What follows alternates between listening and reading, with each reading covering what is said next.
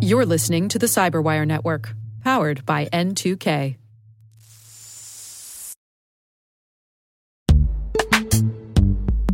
And now a word from our sponsor, Netskope. Netskope is a worldwide leader in SASE and Zero Trust. Its unified platform, Netskope One, provides optimized access and Zero Trust security for people, devices, and data anywhere they go, helping customers reduce risk, accelerate performance, and get unrivaled visibility into any cloud, web, and private application activity. To learn more about how Netskope helps customers be ready for anything on their SASE journey, visit netskope.com.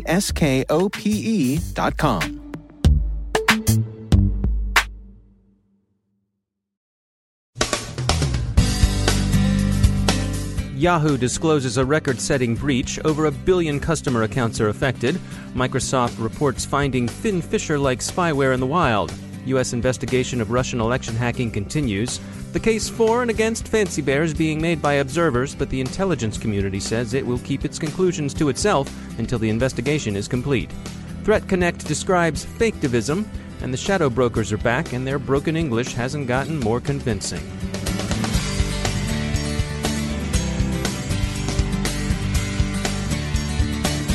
I'm Dave Bittner in Baltimore with your CyberWire summary for Thursday, December 15th, 2016. Late yesterday, Yahoo disclosed that the company was breached in August 2013, with more than 1 billion customer accounts compromised.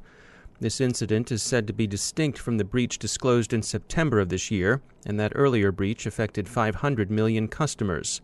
Quote, the stolen user account information may have included names, email addresses, telephone numbers, dates of birth, hashed passwords using MD5, and in some cases encrypted or unencrypted security questions and answers, end quote. That's the official statement from Yahoo. This incident is regarded as being the largest breach on record in terms of the number of individuals affected.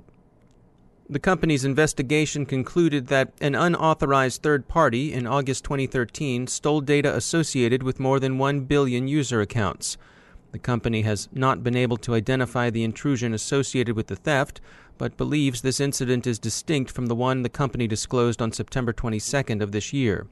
Yahoo also reports that an unauthorized third party accessed Yahoo proprietary code to forge cookies, and that this third party seems to be connected to the unnamed state-sponsored actor Yahoo believes is responsible for the breach, the company reported in September. The company doesn't know how the breach was accomplished, but does believe the culprits were state-sponsored. Who that sponsoring state might be remains unspecified. Other observers who've looked into the matter, notably the security firm InfoArmor, which investigated the earlier breach, take issue with that conclusion, saying the breaches look like the work of criminals, albeit criminals who may have had nation-states among their customers. Yahoo says it's working with appropriate law enforcement agencies and that it's notifying affected customers. Observers expect this latest breach disclosure to affect Verizon's planned acquisition of Yahoo's core assets. Security industry experts have weighed in with their views on what happened and how such attacks might be prevented or mitigated. We'll talk a bit later with the CyberWire's editor, John Petrik, who will give us an overview of some of these reactions. Microsoft reports finding Finn Fisher-like spyware in APTs on European and Turkish systems. Finn Fisher is a controversial lawful intercept tool that's been connected with surveillance by various repressive regimes. U.S. investigation of Russian election hacking continues.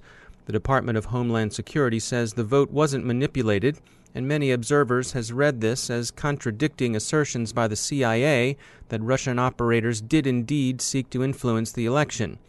In fact, however, they're talking about two different kinds of hacking. Homeland Security is saying that the vote count itself wasn't interfered with, that there's no evidence that voting machines or vote tallying were compromised. The CIA's claims refer to the doxing that released various discreditable emails from senior figures in the Democratic Party and the Clinton campaign.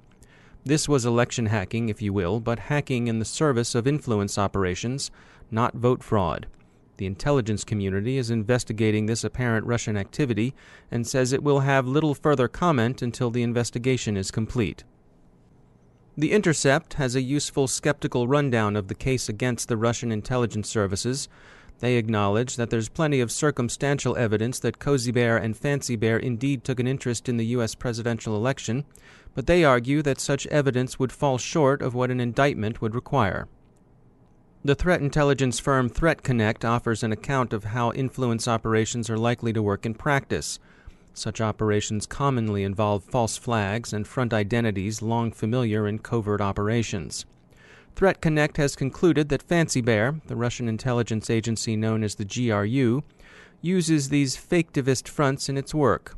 Cyber Caliphate, fake ISIS sympathizers, Cyber Berkut, fake Russian sympathizing Ukrainian separatists, Guccifer 2.0, a bogus homage to the well-known Romanian hackers, DC Leaks, a phony WikiLeaks sub-project, and Ann Poland, which purports to represent the Polish branch of the Anonymous Collective. The shadow brokers, the hacktivists or faketivists, you can take your pick since there seems something fishy about them, however you cut it, who've been trying since this summer to auction out what they claim plausibly to be Equation Group attack code, resurfaced this week. They're reconsidering their sales model, giving up on the auction and returning to retail. A site has come to light that's now offering Equation Group tools for sale to all comers. No word yet on how sales are going. Part of what renders the shadow broker's story less than fully convincing is the screenwriter's broken English they affect in their communiques. They're again chatting with Motherboard and still sounding like the syllable-chewing crocodiles in the Pearls Before Swine comic strip. Here's a sample in which they sort of explain what they're up to. Quote, "The shadow brokers is not being irresponsible criminals. The shadow brokers is opportunists. The shadow brokers is giving responsible parties opportunity to making things right. They choosing no, not very responsible parties. The shadow brokers is deserving reward for taking risks, so ask for money. Risk is not being free. Behavior is obfuscation, no deception." End quote. So take that, NSA, or whoever the responsible parties are. Oh, and one more thing. As Columbo would have put it, the shadow brokers is not commenting on operation details, is bad OPSEC. Words to live by, kids. We'd never be in favor of bad OPSEC unless, of course, you're a bad guy. In that case, be as sloppy as you want to be.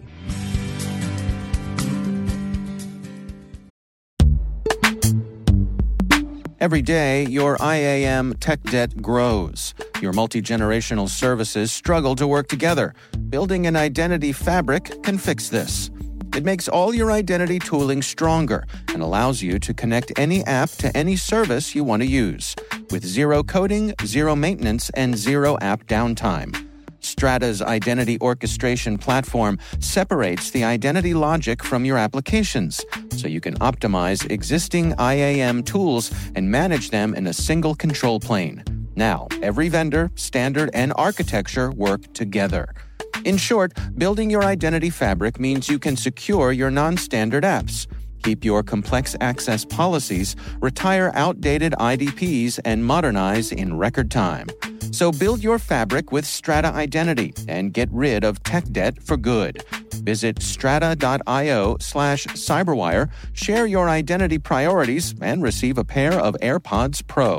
Offer valid for organizations over 5,000 employees. Connect today at strata.io/cyberwire.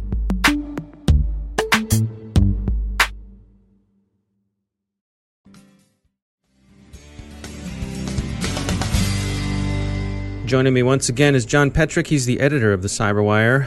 John, we've received a lot of commentary from people around the cybersecurity industry on this Yahoo breach. Give us a rundown. What are people saying about it?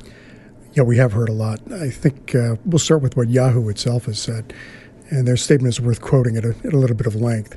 Yahoo said late yesterday, quote, "For potentially affected accounts, the stolen user account information may have included names, email addresses, telephone numbers, dates of birth, hashed passwords using MD5, and in some cases encrypted or unencrypted security questions and answers.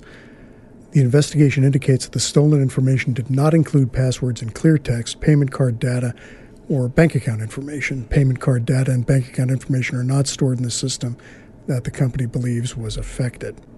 The revelation that perhaps security questions were breached, that's a particular interest. It is interesting. For example, we heard from StealthBits Technologies, who pointed out that these kinds of questions tend to get used from multiple sites. And in fact, the information that is embodied in the questions and their answers is difficult to change. Assuming that you're telling the truth in answer to these questions, you're never going to have a different kindergarten teacher. Your first pet is never going to have a different name. He's always going to be Rover. Mm-hmm. The first car you owned is not going to change. So a number of people are saying that they think that this is another reason to move away from the password security question system towards forms of multi-factor authentication that need to be more widely adopted. That's the kind of feedback we're hearing on that. And what about attribution? What are people saying, in this case, who done it? Well, that's interesting. Yahoo is talking a lot, and they have been talking a lot about state-sponsored actors without specifying the state who did it. So, a priori probability says, who are the state-sponsored actors who do this kind of thing? Well, everybody's going to assume Russia, China, North Korea. But it's not clear that that's really the case, that InfoArmor, who investigated at some length the earlier breach that Yahoo acknowledged back in September of this year, told us that, that's Yahoo's theory, but they're not convinced that's the case. They thought that the earlier breach was committed by a criminal group, and they're calling it Group E. They say they're Eastern European black hats, so think a kind of cyber mob. And they're stealing it for all the kinds of reasons that criminals steal these kinds of credentials. They do say, InfoArmor does say, that Group E may well have customers who include nation states, but that they think the actual hacking was done by this criminal group, was probably done by this criminal group. And remember that attribution is always circumstantial, so this ought to be taken with an appropriate degree of skepticism. But they do seem to have a point about that. There's some gray areas in the distinction between criminal groups and state actors. Last year at the Johns Hopkins Senior Executive Cybersecurity Conference, we heard the U.S. Cyber Defense Advisor to NATO, Curtis Levinson, talk about this very thing. And people were asking him, well, you talk about Russian hacking, Russian activity. Isn't this, how much of this is the Russian government and how much of this is criminal mobs? And he went on at some length and clearly enjoyed doing so to talk about Russia being a criminal nation. He said, Tsar Putin is kept in power by criminals, is how he put it.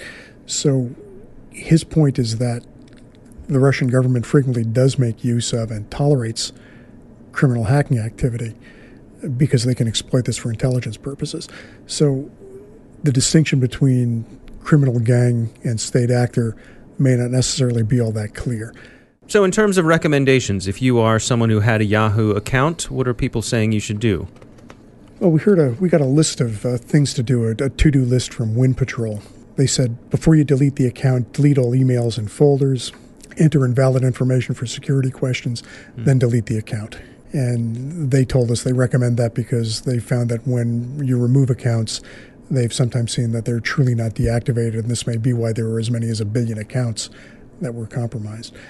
They also say, obviously, if you've used the same password on any other site, change it. Don't reuse Yahoo passwords. If you've used security questions, the same security questions on other sites, change the answers. Never reuse the answer to a security question. If or when the next hack occurs, you don't want your answers to be used against you.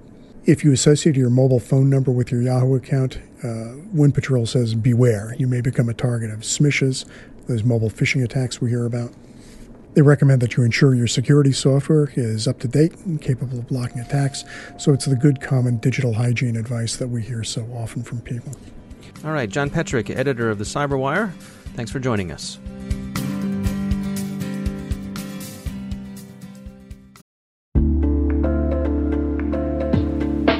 Are lengthy security reviews pulling attention away from your security program?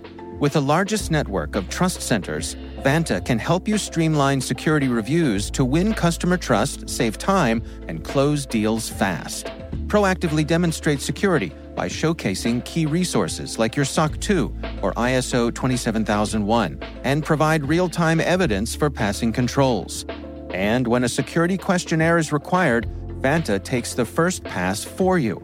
Visit vanta.com/cyber to take a self-serve tour. That's vanta.com/cyber.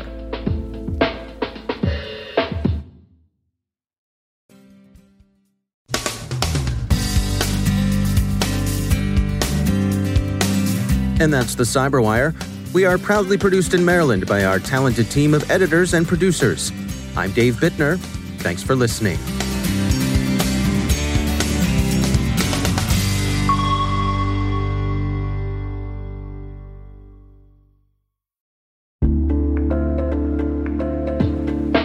Hi, everybody. It's Maria Varmazes here, your host over at T-Minus Space Daily, and sometimes a guest on Hacking Humans, too. We here at N2K Cyberwire work hard to bring you concise, intelligence-driven news and commentary, and we'd like to know how we're doing. Please take a few minutes to complete our audience survey and share your feedback to help us continue to grow and meet your needs. Visit cyberwire.com/survey. That's cyberwire.com/survey to get started. Thanks so much for your input as we reach for the stars.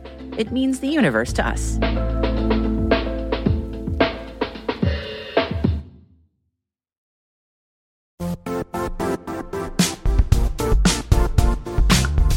And now, a word from our sponsor, Zscaler, the leader in cloud security. Cyber attackers are using AI in creative ways to compromise users and breach organizations. In a security landscape where you must fight AI with AI, the best AI protection comes from having the best data. Zscaler has extended its zero-trust architecture with powerful AI engines that are trained and tuned by 500 trillion daily signals. Learn more about Zscaler Zero Trust Plus AI to prevent ransomware and AI attacks.